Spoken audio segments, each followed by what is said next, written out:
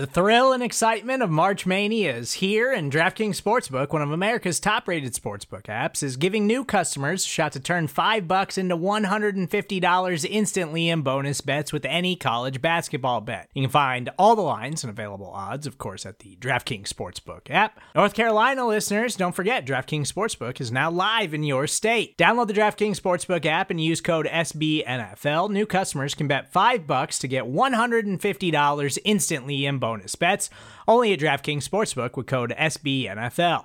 The crown is yours. Gambling problem? Call 1-800-GAMBLER, or in West Virginia, visit www.1800gambler.net. In New York, call 877-8-HOPE-NY or text HOPE-NY. In Connecticut, help is available for problem gambling. Call 888-789-7777 or visit ccpg.org. Please play responsibly on behalf of Boot Hill Casino and Resort. 21 plus, age varies by jurisdiction. Void in Ontario. Bonus bets expire 168 hours after issuance. See dkng.com/bball for eligibility, deposit restrictions, terms, and responsible gaming resources. You're listening to The Chris and Joe Show on Big Blue View Radio, your go-to source for New York Giants analysis. Pressure from Thomas off the edge. Eli Manning stays on his feet. Airs it out down the field. It is caught by Tyree.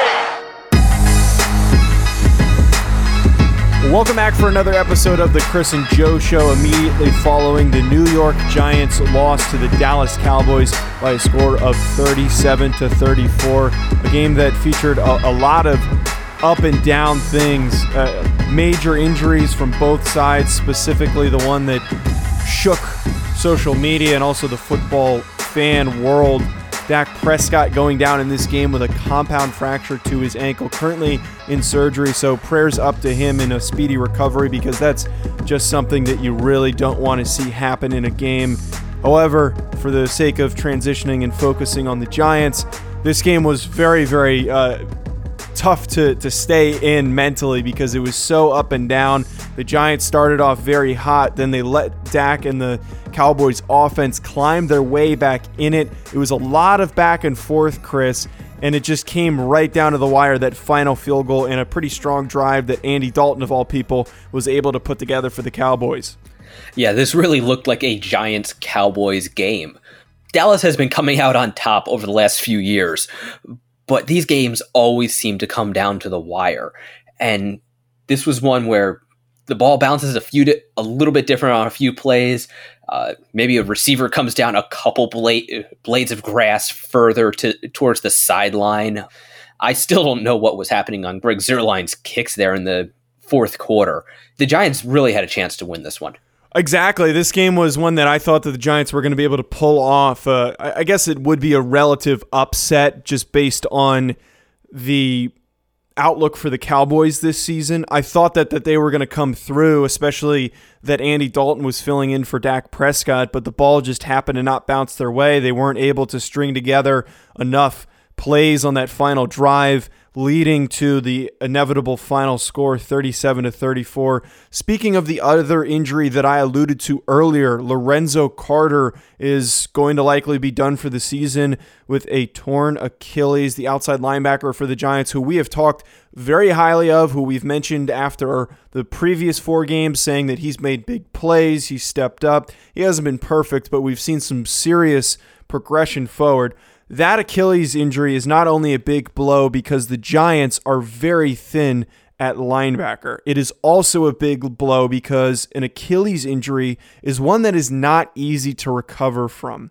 After O.J. Howard tore his Achilles, I saw on Twitter a doctor who is a renowned analyst on covering injuries had pointed out that the recovery from an Achilles injury usually results in players not coming back at 100%, the type of player that they were previously. So this is not only huge that the Giants are losing Lorenzo Carter, but they could possibly be getting back a guy that is just not the same player. Yeah, as Giants fans probably remember, it wasn't all that long ago that Jason Peters tore his Achilles, and he managed to come back and still be able to play at a high level.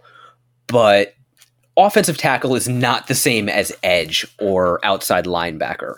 It's a different position with different demands. And Lorenzo Carter is a player who really wins with his athleticism. He's a guy who has to be able to bend the corner. He has to be able to stay with running backs and tight ends in space.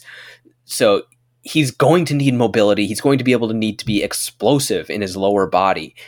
And right now, we just don't know if he's going to be able to be that same guy when he comes back. We certainly hope he is that guy when he comes back, but we'll just have to wait and see. And Marcus Golden was the guy who stepped in and got more reps after Carter went down. I wouldn't say that's a significant drop-off. Marcus Golden was very productive last season, but the one thing that hurts the Giants is with a new defensive look with Patrick Graham as the defensive coordinator. I would argue Marcus Golden doesn't exactly fit the same play style as Lorenzo Carter. Marcus Golden a little bit more of a pass rusher. Lorenzo Carter has shown his ability to play in space more, not as just a pass rusher. So not going to be an easy transition going forward with Marcus Golden as that fill-in player. The other negative that really, I think, Chris, held back the Giants in this game was a lack of an ability to finish within scoring position. There were a number of third down plays where the Giants really needed to pick up a first down and continue their drives. We've talked about how the Giants are struggling to score touchdowns this season, and this was a game where they only scored 2 touchdowns. Now, that's a step forward, but against a really bad Dallas Cowboys defense, they needed to finish those drives. Not having Graham Gano go 4 for 4, those are 4 instances where they should have scored touchdowns, and it would have been a completely different game. Yeah, the Giants really did kind of hamstring themselves with penalties. We saw 2 penalties really very closely called. They probably could have been called the other way, and I don't think anybody would have been able to argue them. Take a pair of touchdowns off the board. The Giants really do need to get better at putting points on the board on offense. We saw really their biggest offensive outburst of the season, but the fact that 7 of those points came off of defense, something we'll be getting to in the second half, and then 12 points from Graham Gano, which, credit where it's due. He did make history this evening, by being the first Giants kicker in the Super Bowl era to go 3 for 3 in one game on field goals over 50 yards. But ideally, you don't want your kicker to be in that situation. Props to Gano for having that record set for the Giants. However, again, if they had finished on those drives, this would have been such a different game for the Giants offense, and it wouldn't have come down to 2-minute drills by opposite teams, and whoever was going to complete it was going to be the winner. Lastly, our final takeaway for the negatives, Daniel Jones yet again staring down receivers, and specifically Evan Ingram, almost leading to an interception. Chris, this just seems to be something that Daniel Jones is just not figuring out, despite it being week in and week out. He keeps making the same mistake. Yeah, in fact, this was something Mark Schofield talked about just this week, where it had almost the exact same play a year apart, from week 4 last year to week 4 this year. And this happens to be the 4th week in a row where the Giants have run a stick route to Evan Ingram, and Daniel Jones never looked anywhere else. He was looking right at Ingram from the snap of the ball, led linebacker Joe Thomas right to it, and frankly, the Giants are lucky the ball bounced off of Thomas's hand. And I almost wonder if they should just straight up take that play out of the playbook if he's going to keep doing that. Just remove running a stick route for Evan Ingram if he's going to keep staring him down and making just odd, incoherent decisions to force it into tight situations. Yeah, they at this point, I think they kind of have to. Yeah, that might be the only way to really fix that if he's not going to figure it out. We're going to talk 2 positives from the loss. Before we get to them, though, we're going to take a really short commercial break. With threats to our nation waiting around every corner, adaptability is more important than ever. When conditions change without notice, quick strategic thinking is crucial. And with obstacles consistently impending, determination is essential in overcoming them. It's this willingness, decisiveness, and resilience that sets Marines apart. With our fighting spirit, we don't just fight battles, we win them. Marines are the constant our nation counts on to fight the unknown. And through adaptable problem solving, we do just that. Learn more at Marines.com. Chris, I will say that despite this being a loss for the Giants, and I hope this isn't too hyperbolic or too much of a hot take, but I think over the past couple of years, this has to be one of the best games that the Giants played. I'm not saying it's the best game, but all around, the offense looked pretty good. It looked consistent, playing against a not-so-good defense, but they fed into the weaknesses. On top of that, the defense made big plays, and it all started for me with the run game being very effective. Over the past 4 games leading into this week, the Giants were unable to get the rushing game going, understandably against very good defensive lines. This week, however, they knew they were facing one of the worst interior defenses in the NFL that struggles against inside rushing plays. So what the Giants did and what Jason Garrett did, he said, all right, we're going to run the hell out of the football up the middle of the field with Wayne Gallman and Devonta Freeman. We're not going to put Dion Lewis out there, and we're going to see how many yards we can pick up doing that, and then maybe set up a little bit of bootleg and play action off of it. And I thought that worked very effectively until they got into the scoring range, like we already mentioned. This looked like a completely different offense, and instead of the vanilla approach of running the ball, it not working, and running the same plays and trying to attack weaknesses, it did the exact opposite. Yeah, we saw the Giants actually make use of Evan Ingram as an offensive threat, not just a guy running across the field, on that end-around touchdown. And then we saw the Giants get Andrew Thomas a receiving touchdown. Who I guess maybe they did draft a receiver in the first round, like we wanted them to. But it was good to see Jason Garrett actually reach into his playbook, not run the same plays that we have seen game in, game out. And maybe he was doing it to try to prove a point to Jerry Jones, but it really did help this offense get some traction, move the ball, convert third downs. I think you're right. This probably was the best game we have seen from the Giants, albeit against a not very good defense. But it was still, like you said, one of the best games we have seen over the last couple years. And just to provide a quick correction, I went and double-checked the play where Andrew Thomas caught that pass. That was on a 2-point conversion, so that was not for a touchdown. But it was still a pretty play to watch Andrew Thomas tackle, catch a pass. We were teased a little bit during the week as footage came apparent that he was running routes towards the end of the week in practice that apparently was setting up and part of the game plan that they were going to use it in two-point situations.